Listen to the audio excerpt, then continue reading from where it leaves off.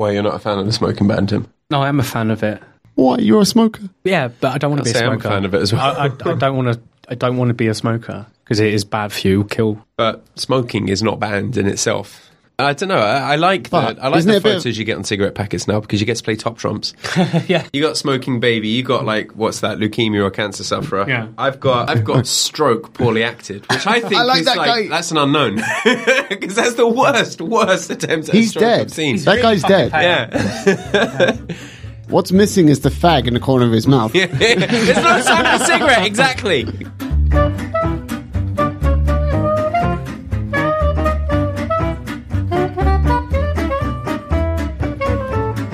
Ladies and gentlemen, welcome to the Tom, Dick and Not Hyman show with me, Tom, and no Hyman.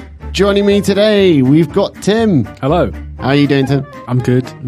Still hyped for Mayweather versus McGregor? I'm too hyped. At this point, there's 6 weeks to go. I can't take it. I'm too excited. Also joining us today, it's Cameron. Hi. And on this, episode 47, we're going to be reviewing War for the Planet of the Apes.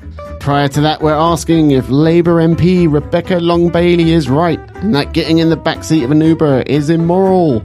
But kicking us off, it's a special anniversary celebration of Nanny State Overreach.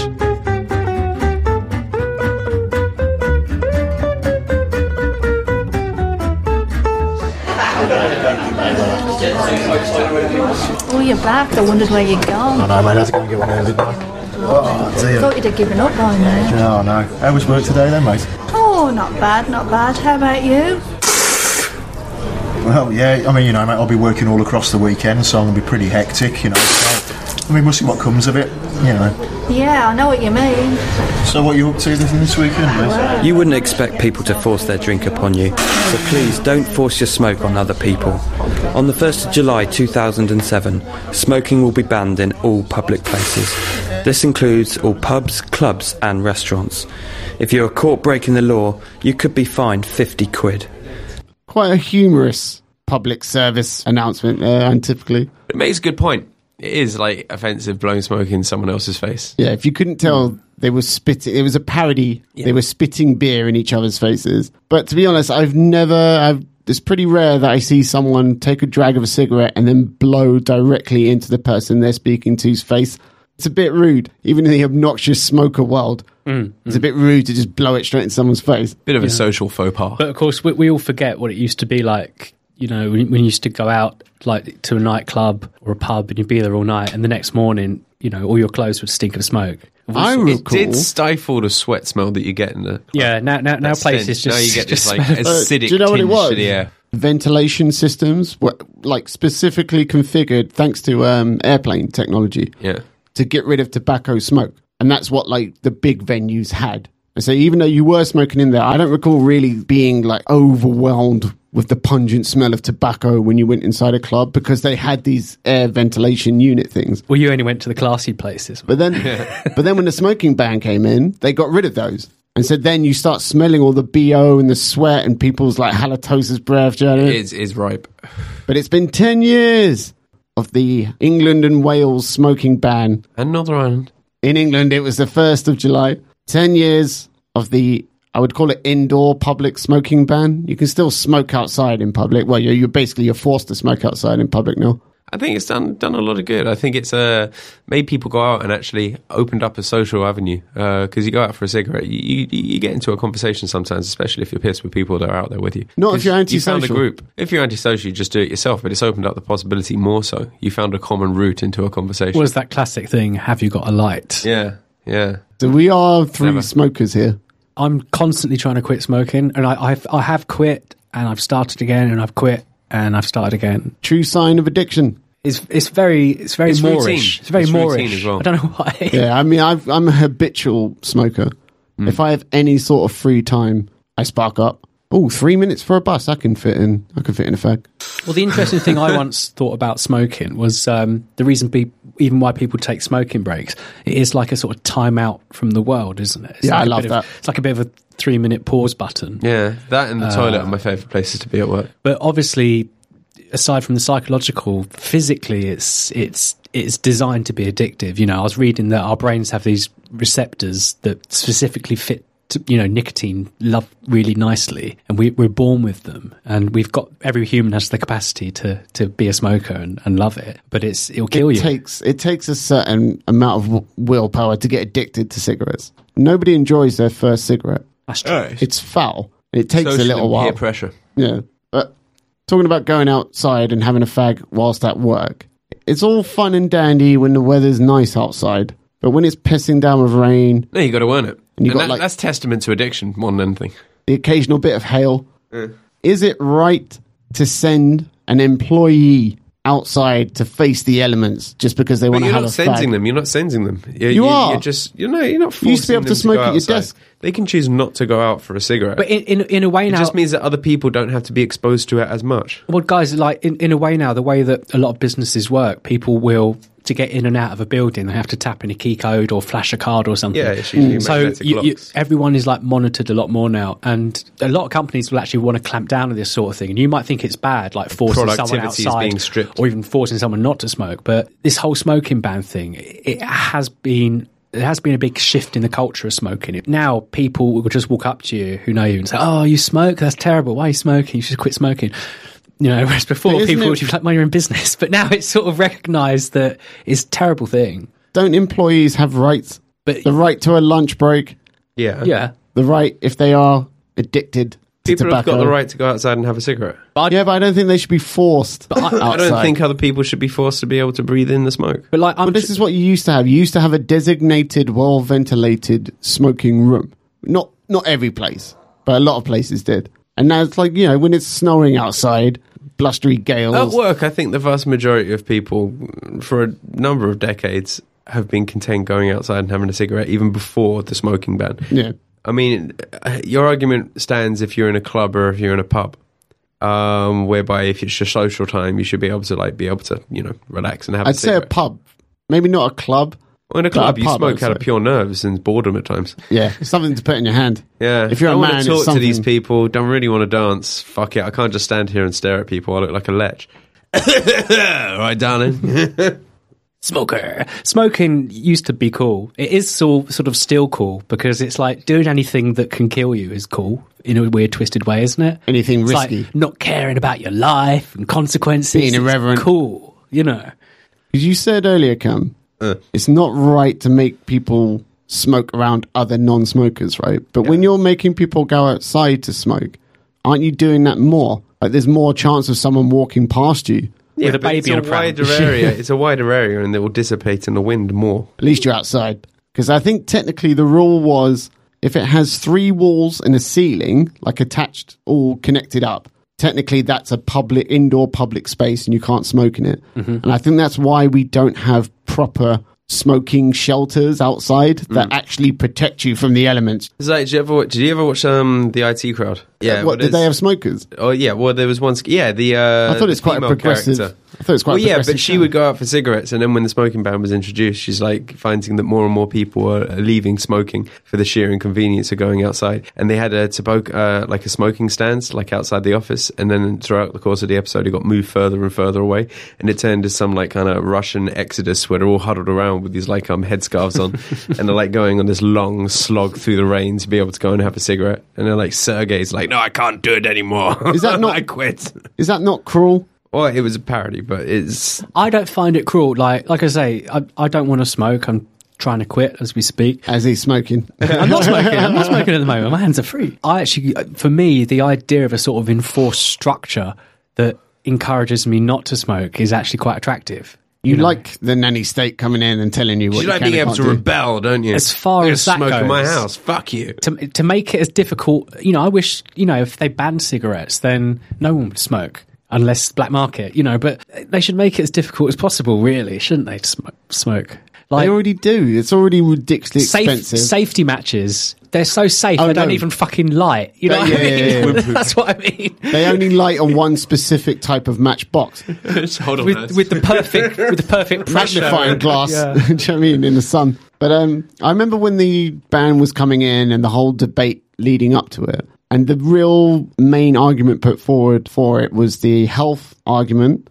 I think it was even a lobby group called the Action on Smoking and Health, who are obviously massively anti-smoking. And their argument was, okay, we're a liberal country, so people can choose to smoke if they want. They weren't pushing for making smoking illegal, but they were majorly concerned about the ill effects of secondhand smoke.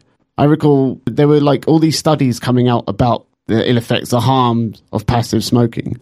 But they would be of three types. One type would be promoted by a tobacco lobbyist group. The second type would be an anti-smoking lobby group. And then the third would be like a neutral, independent, we just want to know what's what. And if I remember correctly, the independent studies were inconclusive. Well, I don't know. A report in 2008 estimated that without urgent action, the global death toll for tobacco would exceed 8 million.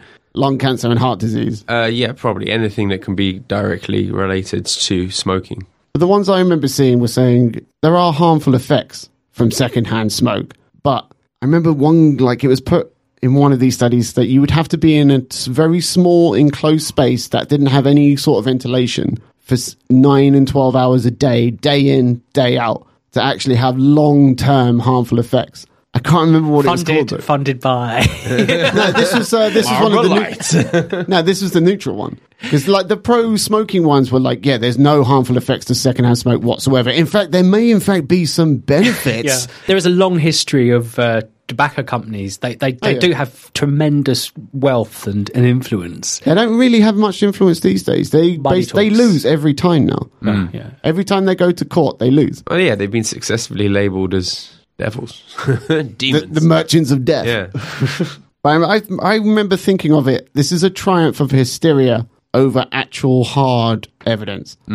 The negative effects of secondhand smoke are not nearly as bad as the proponents of the smoking ban made out. On paper, that was the reason why the ban was brought in. I think there was a secondary, real reason why the smoking ban was successful. Do you remember the posters that said, if you smoke, you stink? And it would have a picture of a young girl holding her nostrils like closed in disgust. Yeah, you're gonna pull, lads. Exactly. Well, yeah, It was fair, like a if you're shame. leaning in to kiss someone, you're trying to kiss a smoker, But like I say, you just get this wave of poison directed in your face. It's not sexy. Kissing an ashtray. That was 10 years ago. But now that sort of discourse, like I was saying, it's just day to day now. People will say like, oh, you stink of smoke and stuff. Whereas people never used to go on about it so much. But now it's just that's worked. That's gone into the public. But isn't it rude? Isn't that a kind of sort of a rude thing to do? When I'm sitting next to someone on the bus and they smell, I don't say anything. I suck it up. Not literally. I try and hold my breath. Right through my nostrils, You'll man. I definitely suck change it your up. seating position with your hand covering your nostrils, so you're trying to breathe in your own breath. I don't. I can take that. Do you know, I know what it is. I know after 10 minutes, I'm not going to notice it anymore. But Cam, you brought up a reduction in heart attacks. It used to, I think it always was number one killer, heart disease. And then I think number two was lung cancer. Since the introduction of the smoking ban in 2007, supposedly a 40% reduction in the number of heart attacks, which the government tends to claim is because of the smoking ban, like directly caused by. Less people smoke now than 10 years ago. Yeah, true. But that's a downward trend for like the last 40 years. The number of people taking up smoking, that rate has been going down for 40 years. I mean, it's pretty much plateaued in terms of like, there's only a real hardcore left of people who, no matter how much you try and explain to them how damaging to your lungs smoking is, no matter what, they're hardcore, they're not going to stop. That's they're working class. It's a drug. It's nothing to do with class, man. It does break down. It's addictive, though. It breaks down that it's the reduction has been on the middle class side much more than the working class side. Also, you've seen the rise of vaping. I mean, is that classified as smoking or not? No. Well, there you go. Because that's what they say. They make a big deal of young people. Oh, the smoking ban has been good because the number of young people taking up smoking has drastically declined. However, the number of people, young people 18 to 24 who are taking up vaping, e-cigarettes, that's going up. So it's kind of been supplanted. Though I would say vaping is the healthier option. Not healthy, healthier. Yeah. Hopefully it is. You never know, like 10 years from now, they might find out it's actually like 10 times worse. Well, some people will say it is more carcinogenic, but that was a variable bolt battery where they turned the voltage up way higher than any sane human being would do. But the actual like capsule of liquid nicotine, if you broke that open and just poured it down your throat, it would make you very, very ill. You'd have to go to hospital. It could kill you. Yeah, it's poison. It's irritating. When you spill it on your fingers, it irritates your skin. So it's definitely, it's obviously not healthy. Basically, if you're inhaling anything other than air, it's not good for you. But that was an explosion, I think, back in 2012. You started seeing vaping shops. Other initiatives, courtesy of the Action Committee Against Smoking and Health, whatever. Can't remember their fucking name. Puritanical bastards. You may have now noticed the plain packaging on tobacco. Oh, you can't miss it. That dark green. They chose that colour specifically. It's meant to be a sickly... apparently it's the least attractive colour when it comes to sales and marketing. Apparently in Victorian times there used to be a name for a type of paint and it was puke green. It is horrid. And obviously the pictures got bigger. The pictures of the dead people. And play like top trumps with them. Who's got the worst? I like the Bill Hicks joke. I got the ones that said low birth weights. But yeah, the pictures have got bigger. The one that gets me is the toe. The missing toe one. Oh, okay. Where the foot's all like kind of gangrene. Like it's had surgery or cut into multiple times. That's a dead man's foot. Looks like he's been tortured. And there's also one I read about where these people, they claimed that there was a picture of there's a picture of some guy on the fucking mortuary slab. This person was like, that's my dad! Why'd you take a picture of his body for you? It turned out to be someone completely different. It wasn't related. They documented it with someone else. It was just someone that looked frivolous like him. claim. Yeah. But still out of order, though. Well, not really. Another initiative was the hiding the tobacco behind the thing about the plain packaging. They hide it behind these little screens, first of all, and now they're all the same fucking colour, same design. And so the poor old dear that you've asked to get your tobacco, she has no hope. I hate that 30 seconds. You hope that you're ordering it by name and they've got them organised in alphabetical order. Do you know how many different brands there are? There's like there's 50 different. Do you know what I mean? But let's be honest, the majority of there. people buy cigarettes that are Marlboro Lights or your Benson and Hedges. I suppose they just get into a rhythm of remembering where the shit is. But then again, that whole thing about the different brands, that to me explains the logic of the sort of identical packaging. Because I'm sure people used to buy certain brands just because the packet would look cooler than someone else's. Not if you've been smoking more than a couple of months. After a couple of months, you start experimenting in terms of what brand do I actually like to smoke. And I think it has buckle. I remember you liked Lucky Strike at one point. I like the backstory. Yeah, which is sort of branding, I guess. But it wasn't you saw the red dot. Like, that's thought, cool. Japan. No, it wasn't. And it used to have a real close connotation with like Formula One and... Almost every sponsor in Formula One used to be a tobacco company at one point. It's like Rothmans, Marlboro. It's like I've got a motorcycle jacket. And Marlboro. Motorcycle jackets are cool, but this one has like Marlboro on it, and it's cooler because it's like says Marlboro. You bought it from Camden Market, didn't you? jacket. I did. Yeah, I remember the mid to late 90s. Every store in Camden Market had a Marlboro leather jacket on sale. Yeah, that's when I got it. Oh, another initiative. You can't buy smaller quantities now. No more tens. I think that's going to have a negative effect. I think that's actually going to make people smoke more. Costs like £10 something for a packet of cigarettes now. Yeah, but we're talking about the hardcore addicted smokers who, if they haven't given up by now, they're not going to, no matter what the government does. Rationing into effect. How much would the government miss the tax revenue, though? Massively. It would miss the tax revenue from smoking as much as the EU's going to miss the money from the UK. How are the MPs going to subsidise their fags in their bars that they still smoke in? I think they still do that. We can't smoke in bars, but they can in the ones in Parliament. Oh, yeah, and I'm sure there's like special smoking gentlemen's clubs where they've got like special rooms with ventilators. They were supposed to be exempt. Oh, really? In the original proposal for the 2007 smoking ban, wetland pubs, where there's no food served, they were supposed to be exempt. Gentlemen's clubs or any sort of private club was supposed to be exempt up to a certain size, I think. But no, and then in the end, they just... Blanket ban. Yeah, because I think some gastro pub owners complained. This is obviously an arbitrary ruling. Like, just because we serve food doesn't mean we should have to ban, whilst other pubs aren't. Yeah. But do you think it's actually caused the decline in the number of pubs in the country? Well, no. I think it's changed the atmosphere of pubs. There's kids in pubs now.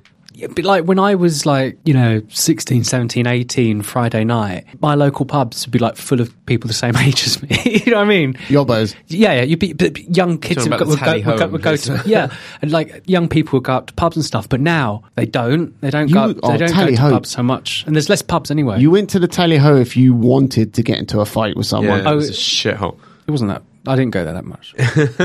No, I went there a fair few times, but it Wasn't that bad. But since the smoking ban in 2007, 12,000 pubs have shut their doors. Is this directly linked? I don't know, if you could find me data of pubs that were closing before the ban came into effect, and if there's a continuous trend, then I'd say, no, it's not really the smoking ban's fault. If there was a sudden spike, then yeah, I'd say there might be a direct correlation. There was a little bit. Until you can get me that data, you can't fucking say anything. Small downtick, but not a big drop-off. You're right, it was on a downward trend anyway. And I think really tax is one thing, but just culturally, like you say, pubs and restaurants is not surprising, because I can remember, I'm not that old, but I can remember being able to smoke on buses. I remember people smoking on the Top tube, deck, right? And people used to smoke on airplanes. You know, I remember on an airplane, there used to be a little ashtray in your seat. Oh, yeah. The air was definitely filtered more often on an aeroplane. Now it's just inconceivable. Someone would spark up. You know, someone spark on a plane. They will like turn it around and land it at the airport, and there'll be a SWAT team waiting for you. The culture's just done a complete 180 on that. What effect did it have on the psyche of the British public? I don't think there was. I don't think there was a feeling like you say of a ever encroaching nanny state. I think people actually welcomed it. Most people welcomed it, from what I remember. And there wasn't much of a fight back. But I think it has made people... I think it's made people generally ruder. What, in terms of attitudes towards smokers? Linking back to the poster campaign, if you smoke, you stink, like that kind of stigmatizing of smokers. I think it led to people... I remember someone coming up to me, this happened only a few months ago. When I smoke, waiting for the bus, obviously I don't stand by the bus shelter, like in the bus shelter. I stand like maybe 10, 12 feet away from it. And I was on a little high street bit, and there's this real estate guy. Yeah. I didn't even notice him, right? His door was open to his office, right? And he came out and he's like, mate, you need to smoke that somewhere else here. The smoke's coming into my office. Shut your door. I was like, no, I'm outside. Yeah, but at the same time, I've had a cigarette outside of newsagents. Newsagent guys come out and said, like, you know, can you smoke just like away from the doorway because it's coming in the store? But they asked, yeah, that makes sense. They asked politely, right? This guy demanded of me that I move some people on are just somewhere pricks. else. I don't think that's I think the smoking ban though made people feel like, I've got the authority to demand that you smoke somewhere else, even though you're outside and technically legally you're banged to rights. I know, like in the States, there's like parks you're not allowed to smoke in a. If there's children there, it makes sense to me. Yeah, I don't smoke around kids. Yeah. But that's the thing about smoking in pubs. There didn't used to be fucking kids in there when people smoked. But yeah, when the idea of the family pub, they'd have separate smoking areas, like the smoking garden or something that might have a roof over it, like a greenhouse kind of thing. But yeah, that was for people that chose to fuck themselves up so other people didn't get exposed to it. Most restaurants had separate. I mean, I think most restaurants had already banned smoking in the inside the restaurant prior to the smoking ban anyway. But otherwise, they had would have been separate areas because they're quite right. You shouldn't be exposed to it. And I just think this is the next natural progression of it. So I don't really see what the big deal with the smoking ban is. Because you were saying there's banning in parks. Parks and That's public coming places. next. There'll be like banning, this is an anti-smoking street. This is an anti-smoking... I've already seen it on like high borough. streets and stuff outside certain shops. It says like no smoking area and it's on the outside of the window, implying please don't smoke around the... What if you're walking past and you just... Well, that's slightly different, but I think if you're loitering... So you guys were saying you found it helpful in terms of actually being more social. You're going outside to have the fag and you get chatting with a stranger kind of thing. I associate smoking as socializing. It is. Going back... Because it's like you have your pint, you have your fag in hand, you're all chatting together. This is what I remember in the old days. Enjoy Madam Nicotine. Whereas now in pubs, and this is why I wanted Hyman here, because in pubs now it's like there's usually a group of smokers and then maybe there's one or two people who don't smoke. And the group of smokers obviously all go off together to get outside to have their fag. Yeah. That's why I wanted Hyman here. I wanted to ask him, what's it like being left on your own in the pub as all the smokers go outside? Might have been a bad idea because I'll turn around and say I hate you all. So I know what it's quiet. like. But you're right. He said, like, I just take out a book and read. Yeah. Not bothered. But you're right about the social aspect of it. You're very right. It's not to be underestimated. Like I was going on about like bloody receptors and stuff like that. We're designed to have nicotine in our body. There is the ancient thing of like the people sitting around smoking the pipe of peace, and even in these days, there's only conversation. There's very few people in your life who you actually share a cigarette with. Oh yeah, you know what I mean? I don't see people choosing up anymore. No, there is. We're a selfish it's a nation funny thing. now, aren't we? It's a funny thing, smoking. Kind of like a Singapore human condition. Oh, the elderly in hospitals and nursing homes. Yeah. When they want to have a cigarette, they've got to struggle to get out of the hospital bed, get the old walking Good, frame. they shouldn't be fucking smoking. I'm surprised they're still alive if they're geriatric and chaining. Come on, man, sending them out into the rain and wind just to have a fag. Do you know what they're thinking of doing now? They're going to have a law saying you can't smoke within a certain distance of a hospital. Mm-hmm. So now not only are they going to have to go outside, they're going to have to go far away from the hospital to have a fag. Isn't that cruel? Yeah, but Tom, you're looking at it from the cruelty to you perspective. I'm a humanitarian. Do you think you honestly think secondhand smoke though outdoors Misanthropic humanitarian isn't bad enough? You think I wouldn't like to risk giving someone some of my secondhand smoke? Oh, I don't care about that. You don't care about that? Okay. Listen, if I've given you a good 10, 12 feet to move around me. Yeah. Because no, I've had that before where someone's made a point of coming right close to me, walking past me, and they're yeah, that's annoying. But Jesus, man, that's a nasty cough. You should probably quit smoking. I used the updated Hicks version of that. There's 2 versions. But you're right, Cam. People are living too long. If you like, we're starting to figure out that certain people are more susceptible to dementia than others, right? Like it's partly genetic. If we get a test where someone, like you can tell by age 30, say, whether or not they're going to end up with dementia, I think it should be mandatory that they have to take up smoking so they die younger. Is that not a good idea? So they'll sort of pay for their own treatment? No, well, in a way, maybe. Or just they'll die younger and pay for their own treatment? They suffer less for a shorter period of time, basically. Okay, so we're talking about medical advancements where they can detect that sort of stuff years before it happens. They can make some super cigarette. Exactly, that's actually good for you. Imagine if they cured all cancer and heart disease, would everyone suddenly start smoking? Nah. I think counterintuitively, people would actually stop doing, like, do you know what I mean? At the point that we find the cure for it, everyone goes for prevention anyway. Mm. What other bands do you think that are going to come in now? Are we on the slippery slope, basically? Cars. I think one day, eventually, it will have to be, at the very least, you'd have to have a hybrid car. Otherwise, it's banned. Or pay a huge amount of money, for the privilege. I think something else that will be banned in the future, alcohol. I think it's coming eventually. Well, if it came out now, they'd probably ban it.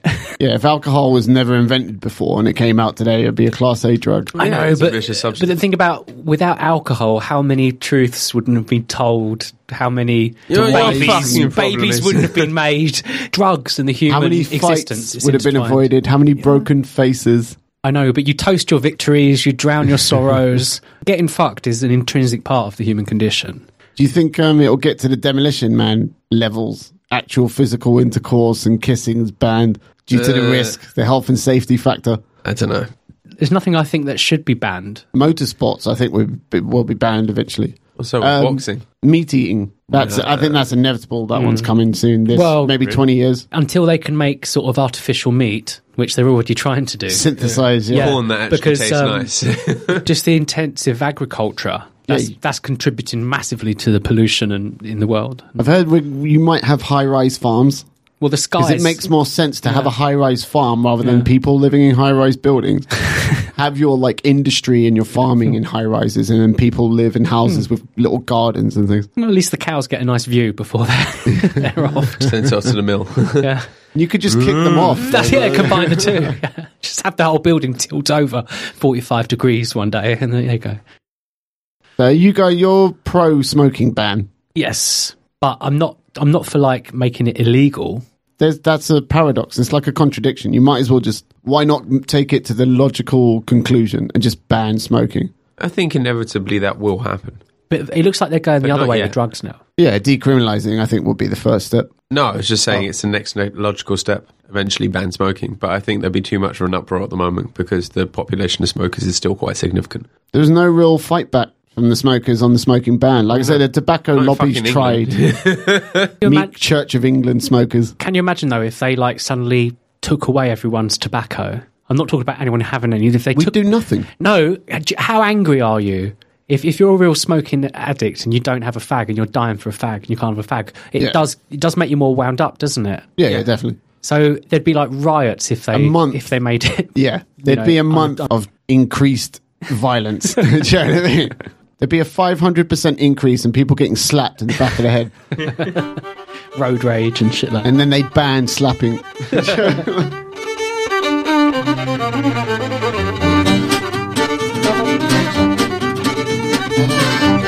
Speaking of obnoxious moral grandstanding, is it immoral to ride in an Uber? No. Founded Australian. We've sold it. We've sold it.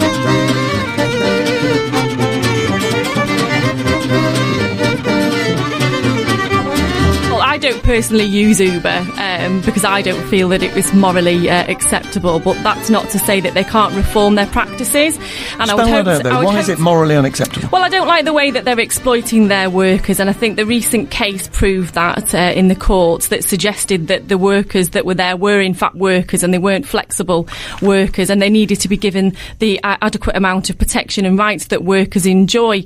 So Labour MP and Shadow Business Secretary Rebecca Long Bailey. Rebecca Long Bailey. Sounds wrong, doesn't it? It sounds like it should be the other way around. Is there any rules when it comes to double-barrelled names? I reckon. Hyphenated. Is it meant to be the mums and the dads, or the dads and the mums? Should be the man. Sure. We're all too lower class to understand these things. Someone needs to phone in and tell us. I'm sure there's some old patriarchal Probably the dad thinking first. behind double-barrel surnames, but I think she married a guy and then didn't fully take. I reckon she doesn't sound like upper middle class. Yeah, because sometimes Family, you see some, do you know what I mean? sometimes I've seen some double-barreled names, and they're not like posh Whoa, names. yeah, It's yeah, like, no, you've just done that yourself. Yeah. But she was there extolling the virtue of refusing to ride with a potential directionless date rapist, more commonly known as an Uber driver. Do you recall when you first heard of Uber? Yes, I was very I thought drunk. it was amazing. I was very drunk, and I was just like poured into one. Get a what? And it was all very easy and instant, even though it took me twice as long to get where I was going, and he went the wrong way. I think it was massively convenient when it came out, much like it's massively convenient now. There's loads of things to complain about it, but it's cheap.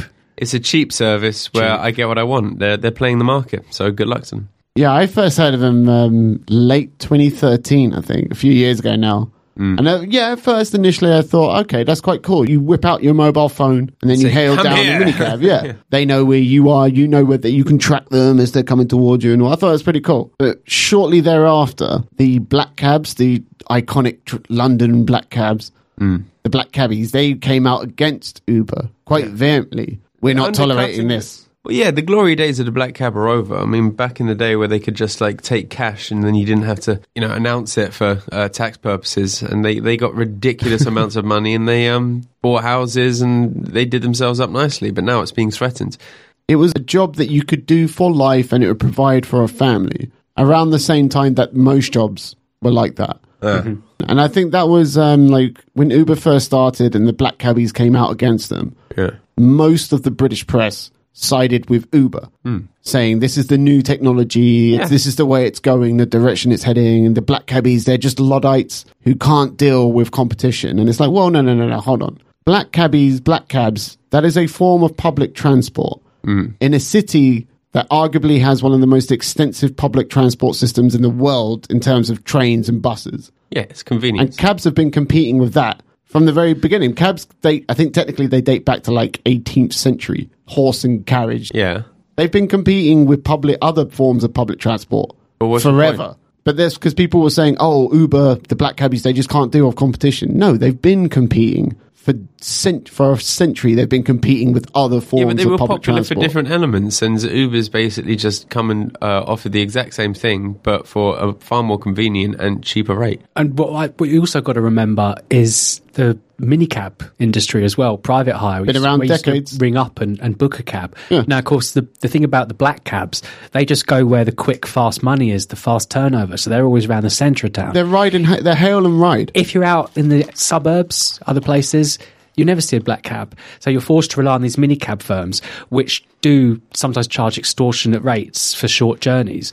And now having something like Uber, which will literally be a quarter of what you'd pay, and it turns up, No, not even close. Most of the, I remember Sometimes when you get price surges, but not even outside of price surging. I remember there were tons of newspapers and magazines that did the price comparison thing of minicab, black cab, Uber. And what they found is Uber is slightly cheaper than minicabs. Minicabs are slightly cheaper than black cabs, but when you factor in surge pricing, it's about roughly the same. There's no real significant difference. But there's also the convenience thing, like if you're out in the burbs and you ring up for a minicab and it's like, oh, it'd be at least half an hour. You know what I mean? Most Uber drivers don't do suburbs. But No, then sometimes, when you get out of London. but then sometimes you can go onto an Uber and it'll be like they'll see like 3 within a few minutes of you. So it's a lot more convenient. I think this is a service that people have wanted for a long time, but they didn't know they wanted it until they got it. Yeah. The black cabbies came out against Uber. I am a big fan. I like the iconic black cab, and I also I still think there is a little bit of prestige and honour with doing the knowledge, actually remembering almost every single road in London. And if anyone who knows London, I've gotten into black cabs and they've fucked up and Asked gone you the where. wrong route, and I've said like, can you go in this direction? They've gone another, and then it ends up sitting in traffic for ages. And when I complained about it, the guy said, well, get out then if you don't want it. there's nothing you can do about traffic. You can do Well, stuff there is. again. If you know the knowledge, then you should be up to date and aware of what's going on with the the knowledge. London, around you. it's- The knowledge won't Where do help you go you where with there isn't traffic. traffic? Well- The knowledge won't help you with traffic. The thing that will help you with traffic is Waze. Waze? It's an app which is updated by its users and in real time. And it's just like a sat-nav that you use on your mobile phone. But You know what's good? Google Maps is good for that. yeah. So even doing the knowledge now, if you see a black cabbie, he normally has it down on his right, so you can't see it, but he'll have Waze.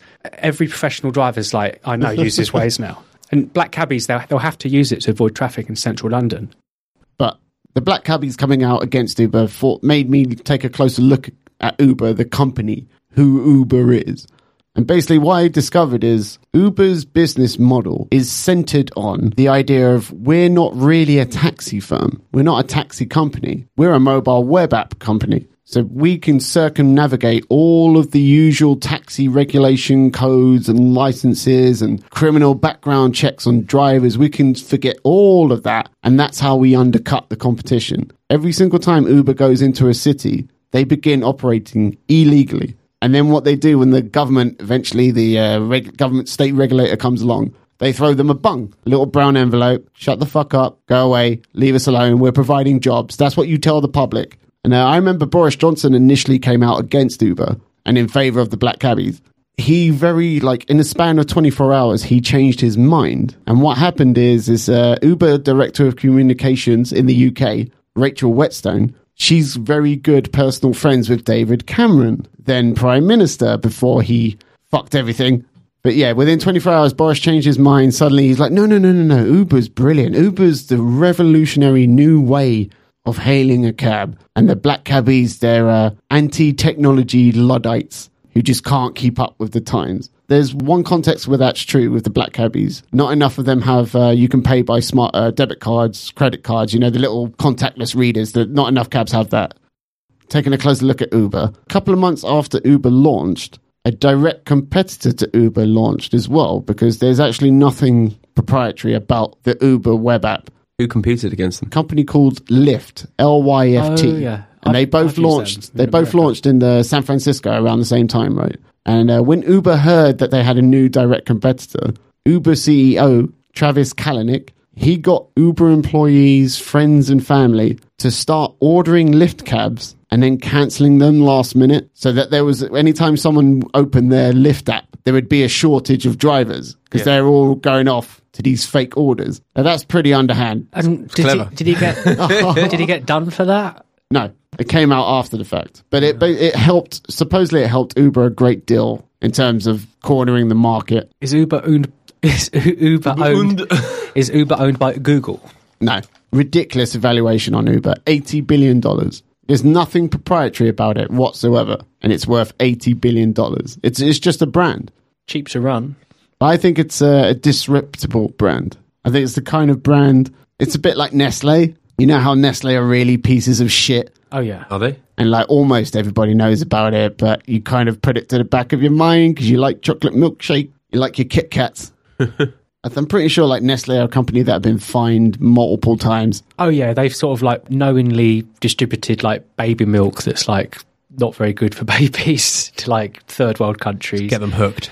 What did you think when you started, when the horror stories about young women getting sexually assaulted and groped in the back of Ubers came out? I think that's been associated with cab drivers for a very long time. Yeah, I don't remember associating that with black cabs. Not black cabs as such, but definitely mini cabs. But I remember unlicensed cabs. Before Uber, there was a very famous case of this black cab driver who was a serial rapist, and he got caught. Before my time, maybe. If you could put yourself in the shoes of a sort of sex pervert, a mini cab driver would be a really good job to have, easy pickings. Wait for them to get in drunk and pass out. Yeah, Tim's. You're about to start talking about Rotherham, aren't you? No. Oh, okay. But they were there are a lot of them were mini cab drivers. yeah. But Cameron, you said they're unlicensed cabs. Yeah, that is a problem. And that is technically what Uber were when they started. Yeah, but they've all got licenses now. What tends to happen is when a city comes down hard on Uber and starts saying, no, you know what, you are a taxi firm and we're going to regulate you as a taxi firm. What they do is they cease operations. They leave. To them, it's not financially, it's not worth it, and they just leave the market. I know Uber wanted to argue that the London Mayor wanted to introduce English tests for taxi drivers, and they argued against that. That's still up in the air. Slightly xenophobic, but practical. Necessary, isn't it, to understand where you want to go and if you want to change direction or location. Well, not really. If you just put it on the app so that you can make changes during the journey to different locations, then all the driver's got to do is keep on looking at his sat-nav and get there. No need for conversation. But they all try and strike up a conversation with you anyway because they want you to start. Yeah, because they want you to get them stars. The 5-star rating. Yeah. And it's all incentivizing them. That's just competition. That's an aspect I don't like Nothing either. wrong with that. Free market economy. Yeah, it's something that's lacking in society these days. But all it takes is 1 or 2 1-star ratings. Entitlement. All it takes is 1 or 2 vindictive 1-star ratings. And it's if your average drops below, I think, 4.7, basically nobody's going to accept you. Nobody who wants an Uber car is going to take a 4.7 rated driver. But what's wrong with that? 4.7? That's not that fucking low. Do you know what I mean? It's 0.3 away from a perfect 5. But what I'd say to Rebecca Long Bailey... He had a bit of a dodgy look, so I 1-starred him. Do you know what I mean? It's a bit ethnic for my liking. But, Rebecca Long Bailey, she said she doesn't use it because it's morally unacceptable. But then she went into one about, treatment of drivers. Treatment of the drivers. And I thought, well, come on, free market economy. We've all done, I've done jobs. I've done jobs where I've quit after one day because I knew it was a con or it was shit or it was fake. And alternatively, I've done jobs where I know that I'm actually a loss. But because I'm into it and I'm going to learn something, I'll do it. No one forces someone to work for Uber. They can just quit if they don't like the working practices. A lot of them do. What do you call it? Is it not retraction? The rate of retention rate. I think it's 18 months. No, it's not even 18 months. It's less than a year. The Uber drivers, they start working technically-ish for Uber.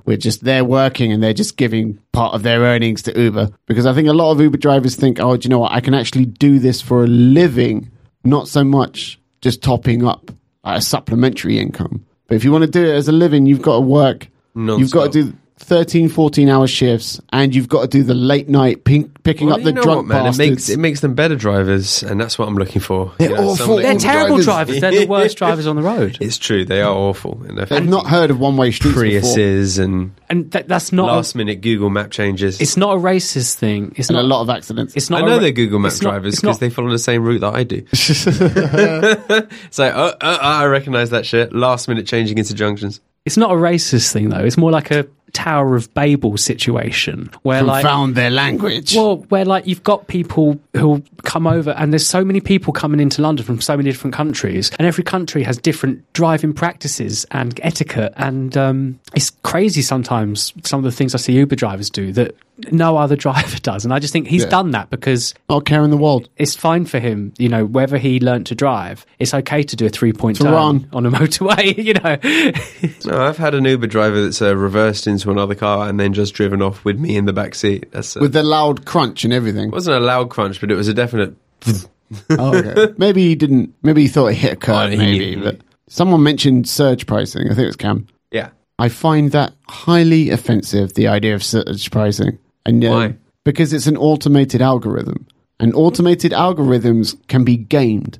And that's what Uber drivers started doing shortly after they figured out how it worked. Whenever there's a shortage of Uber drivers available, surge pricing kicks in because there's more demand than there is supply. And so what Uber drivers started doing, they would get a request for a pickup. They would see, is surge pricing on yet? No. Okay, cancel that. Get another request. All right, still no surge pricing kicked in yet? Cancel that. And they wait. And by pretending that they're not available, they artificially decrease the supply, and then surge pricing kicks in because it's an automated algorithm. If you get a few of them ganging up together, communicating, they could cartel play the whole company. But then that's it. It's the purest form of capitalism, and you can actually outboss your boss. The system is made to be gamed. But you don't like them from a moral standpoint. You're with Rebecca Long-Bailey on this one. She mentioned treatment of drivers. I think what she means by that is year on year, Uber take an extra percentage point off of the driver's fare. And in the early goings, obviously, they were skirting all the regulations, so they could afford to get away with not taking too much from the drivers. I mean, just for cab drivers generally, I think it's a bit unfair that they have to pay the MOT, the insurance, the petrol, just general maintenance of the car is all up to them. They get no holiday pay, no pension contributions, nothing. They're better off becoming a chauffeur because all that shit gets paid for by the company. Technically employees rather than independent contractors. Yeah. Is there enough demand? No, of course. Yeah. Well, there you go then.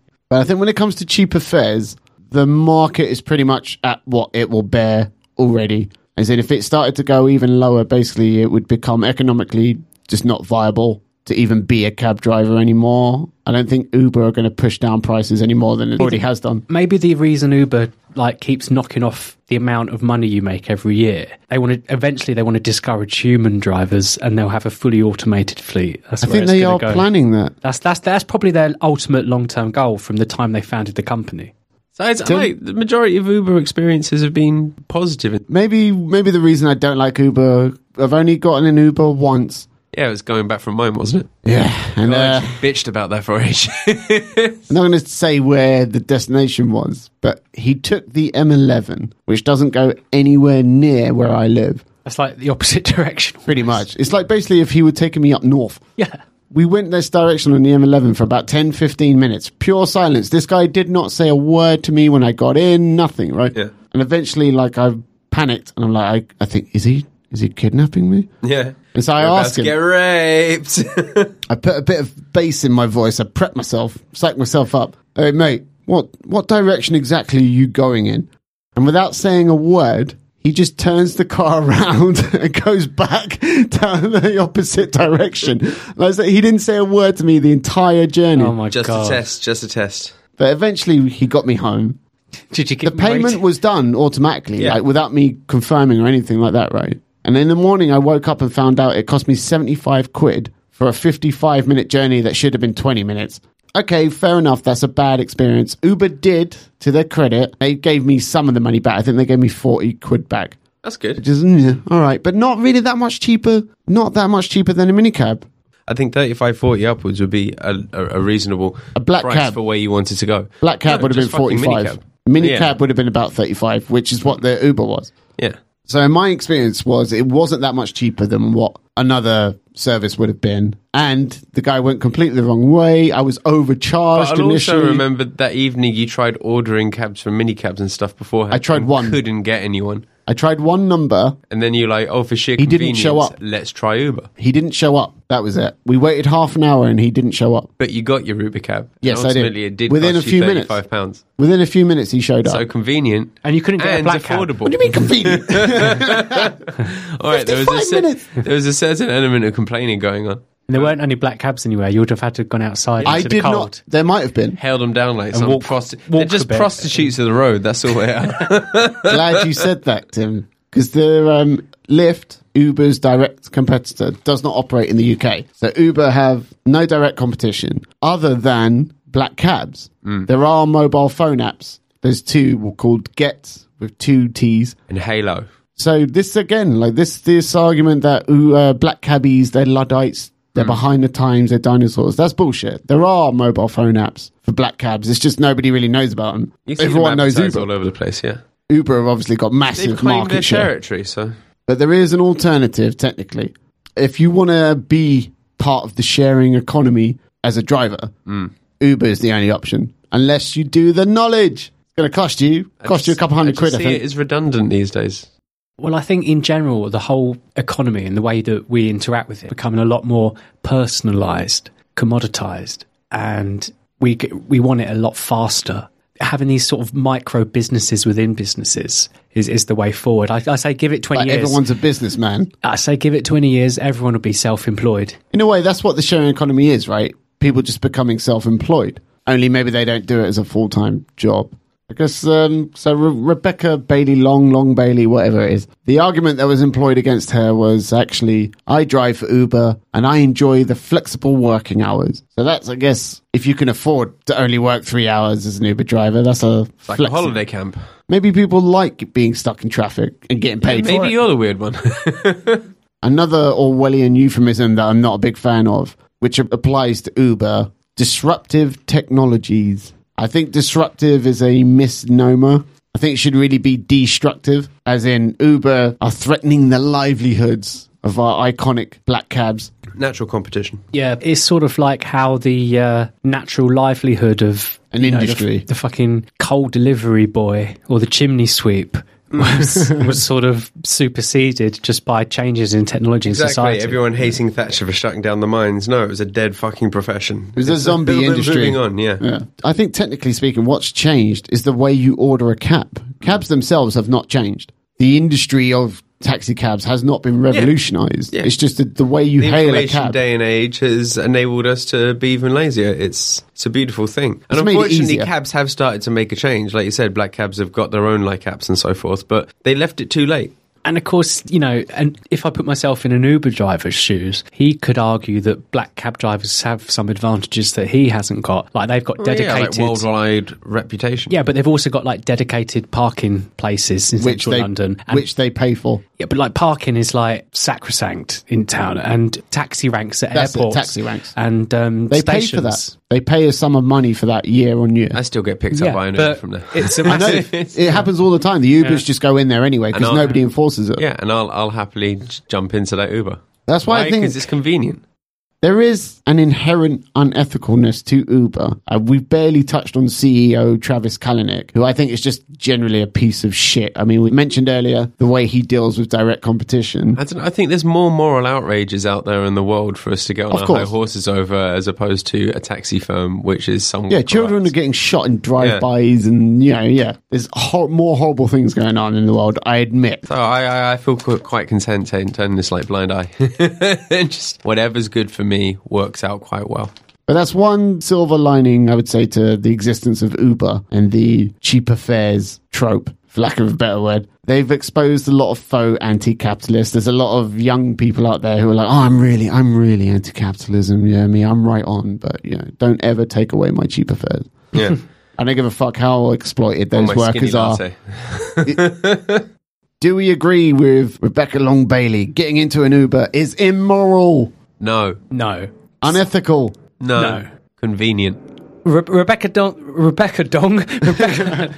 Long Bailey, she probably hasn't ever worked in the free market economy. She's probably been a professional politician her whole life ever since she left university. She's in the Labour Party. She hasn't got a clue. Labour's liberal fucking weasel factory with a socialist agenda. No one forces anyone to work for Uber. Like you say, most people do it for a while, think it's shit and quit. Anyone who stays, probably an idiot. It's the lack of choice. That's the problem, I think.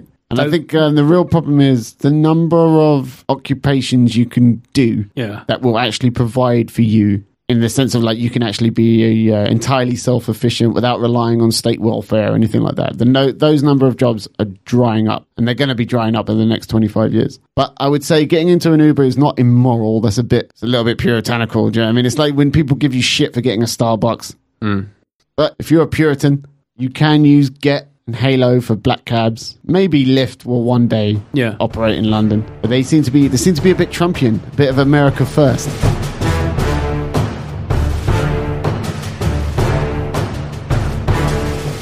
In the taxi wars, who are the humans and who are the apes?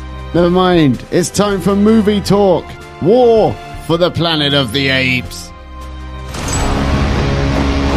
Years from now, your children will ask you, what did you do in the greatest war? And you can tell them, I fought to protect this world. We created them. But now,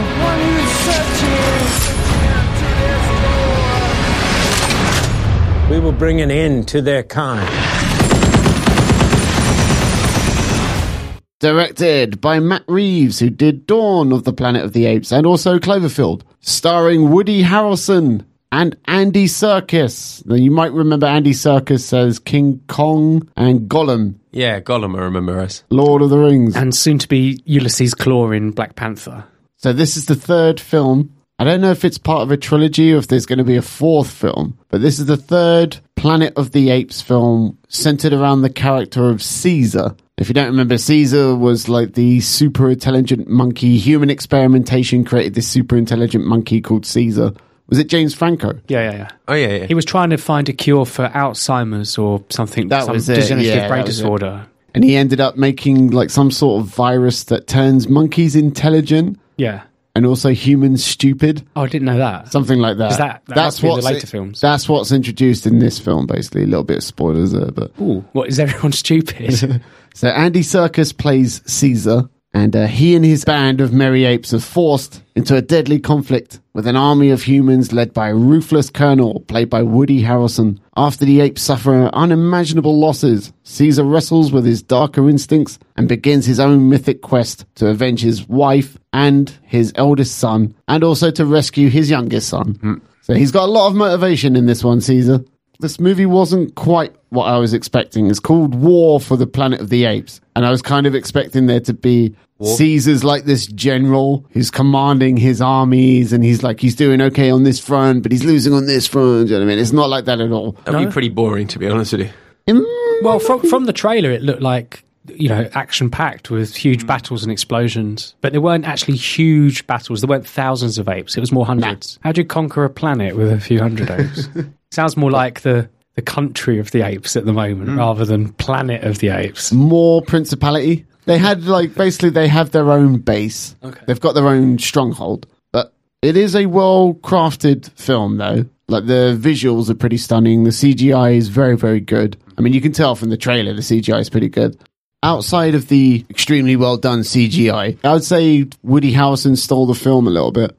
Obviously, direct parallels between this and the standard Vietnam War movie. And the beginning of the film is they're in a jungle with lots of trees, and Charlie's in the trees, he's up in the leaves. There's even a bit where these monkeys are walking through this tunnel, and there's graffiti on the wall saying Ape-ocalypse now. Dumb. But dumb can be alright. I recognise that. That was an old film. Exactly. But dumb can be alright sometimes. As long as there's dumb can be fun, Tom. It can be. True. And as long as there's an emotional connection there, that you actually care about the characters on screen. And that's what this film, it does that. Okay, admittedly, it does it in a little bit of a cheap way. We can all kind of imagine what losing our son and our wife, do you know what I mean? Like how harrowing, heartbreaking that could be. The dialogue was basically a mix of expository, explaining the plot, and then you're sort of, we're not savages. We're not going to kill this little girl because she doesn't really pose a threat to us anyway. But it was obviously mostly driven by Andy Serkis's performance as Caesar. Now, of course, Caesar is a CGI creation. It was motion capture on Andy Serkis's face. Done extremely well. The range of human emotions comes through, and it's done well enough that you after about 5-10 minutes you forget that you're looking at a kind of CGI, almost cartoonish representation of a monkey. Do you know what I mean? Mannerisms down then. Yeah, and you connect with him. Well, I think part of that, which I got from all the Planet of the Apes films, is because monkeys do sort of look like us. Yeah, close, all pretty close. It's very easy to transpose that onto real monkeys as well. Yeah. So it's a great animal to pick if you're going to do a film where they our closest relative. It's all about the eyes as well, isn't it? With the chimpanzees, when you look into their eyes and apes, there is a real intelligence. Human quality. Yeah. There's a line in the movie where Woody Harrelson goes, "Look at your eyes, almost human." And of course, what separates Andy Serkis's Caesar from the rest of the chimpanzees and the apes? Exactly, they're obviously made to be very human-looking eyes. But it's a really solid blockbuster, borderline popcorn movie. Tonally, it's a very dark, depressing film. Of course, like aforementioned, Caesar loses his wife. I put wife in quotation marks because it's bitch. Mate, surely. Why would an ape, regardless of how intelligent it is, why would it say wife? Why wouldn't it say mate? Did they have a wedding ceremony? Do you know what I mean? And it's like, no, you mated. Did Monkey Jesus come down? But tonally, it's a very dark and depressing film. Obviously, you've got the revenge factor of I lost my wife and my son. Yeah, you need to hook the audience with something they can understand. It's a bit by the numbers, do you know what I mean? But it does pull it off fairly well. There's like a subplot. For anyone who's seen the prior films, you may remember the character Cobra. The other monkey. Yeah, the other intelligent one. And the conflict between Cobra and Caesar was based around, I want just revenge on the humans. And Caesar's, no, I want peaceful coexistence. In this film, Cobra is influencing. Beyond the grave, he's influencing Caesar. And he's like stoking Caesar's feelings of anger and revenge, which he doesn't really get over. The moral of the story is humanity reaped what it sowed. And obviously that's central to this film as well. Humans created a virus that turned apes super intelligent. They deserved it. And in this film, it turns human beings into lower primates to the point where they can't communicate anymore, like especially not verbally. There's like they lose all syntax and language. But I found that a little bit odd. I mean, obviously, when the film is portraying the apes as the good guys, the humans as the bad guys, right? But this is a battle for survival, not even just supremacy. Yeah. It's a battle for survival. So you kind of side with the humans. Yeah. Monkey v. man. Naturally, you know what I mean? At the end of the day, blood is thicker than water. Stick with your species. But yeah, you kind of think, well, humans, they've got their reasons, Woody Harrelson might be a little bit crazy, but we all like Woody. But then, there is that should whole just start sort playing of, the theme tune halfway through and like have this monkey massacre. Making your way in the world today. But if a cameo by what's his name? Norm. This comes in with a bit. The main dude, Ted Danson. Ted Danson, yeah. And of course, that was always an attraction of the Planet of the Apes films because it is about the apocalypse. Yeah. Good line. But that's always a cool genre, isn't it? Apocalypse porn. It's because that the humanity's doomed. Well, the start of the film, you can get some visceral action. It's over. And do you get that sense in this film? No, the general premise is the apes are somewhat still outmatched in terms of technology and weaponry. And I don't want to go too much into the plot, but Woody Harrelson is sitting on a cache of a lot of ammunition, and he just doesn't know how to use it. He's kind of stockpiling it in a way. Do you know what I mean? But he gives a really good performance, Woody Harrelson. I would say arguably better than Andy Serkis, because a lot of this film is Andy Serkis looking sad. Lamentable. And like I say, the script wasn't great. And I think Woody Harrelson probably had the better lines overall. So he sort of stole the show. Yeah, because he can, make it his own, because he's able to use things like determiners and proper grammatical syntax. It's kind of hard to deliver a rousing speech when all you can say is, man bad. There's a lot of leeway when it comes to which which apes can talk and which ones can't. Like at certain points of the film, it's established this ape can't talk. But then by the end of the movie, they are talking. And there's even a bit where a monkey's almost fluent in English. And then suddenly, 20 minutes later, it's broken. Bad. Yeah, you know what I mean? Like suddenly his ability to speak deteriorates. Yeah.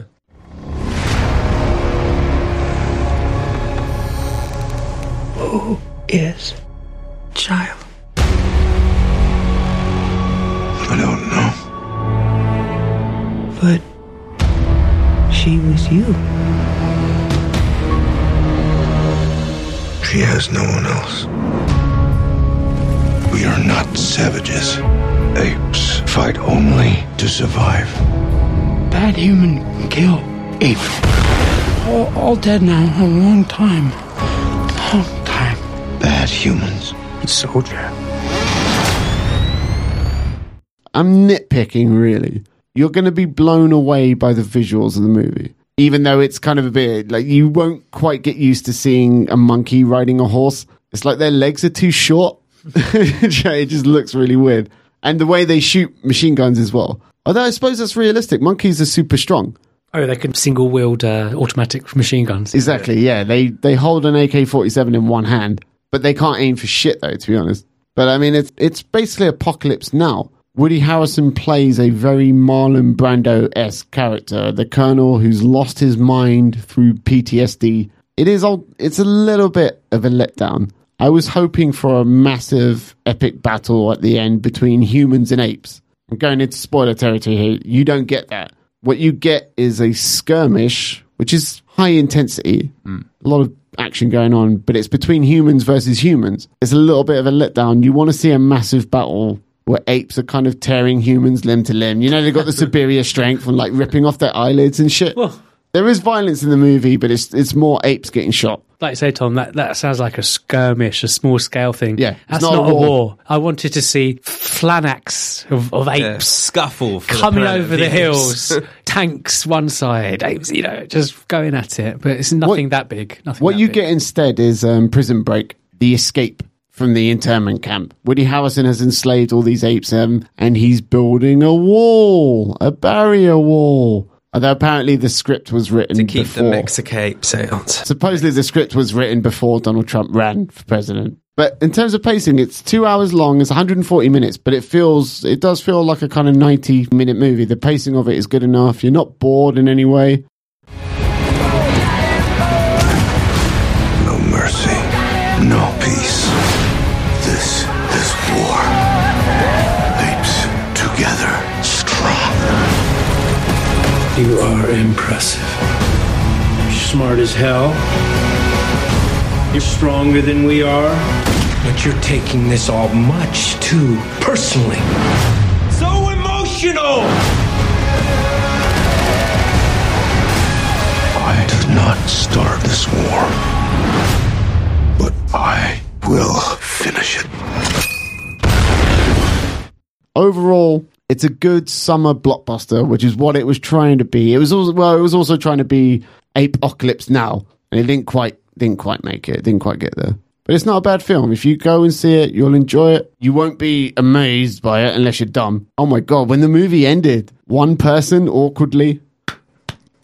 Thinking no one else joined in. No. Good. It's always beautiful when that happens. Exactly. But I think overall people did enjoy it. I would not recommend going to see it in central London and paying 16, 17 quid. I wouldn't go see it in 3D. That wouldn't be worth it. But if you love the first two, otherwise, yeah, maybe go see The Beguiled.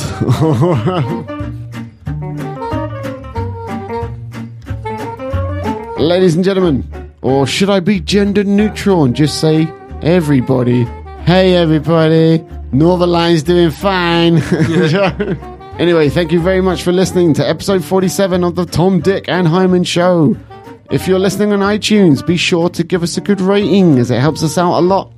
Failing that, please follow us on SoundCloud, on the Twitter, maybe like us on Facebook to keep up to date with our latest podcast releases. And special thanks to my guest today, Cameron. Thank you for joining us. It's okay. It's just okay. It was an evening. Thank you for joining us today, Tim. Thank you for having me. You've reminded me the importance of not smoking. I'm going to redouble my efforts to quit. And hopefully the next time you hear from me, I will be a non-smoker. Maybe. I won't get an Uber, though. Thank you, ladies and gentlemen, for listening. Until next time. Bye. Goodbye. Bye.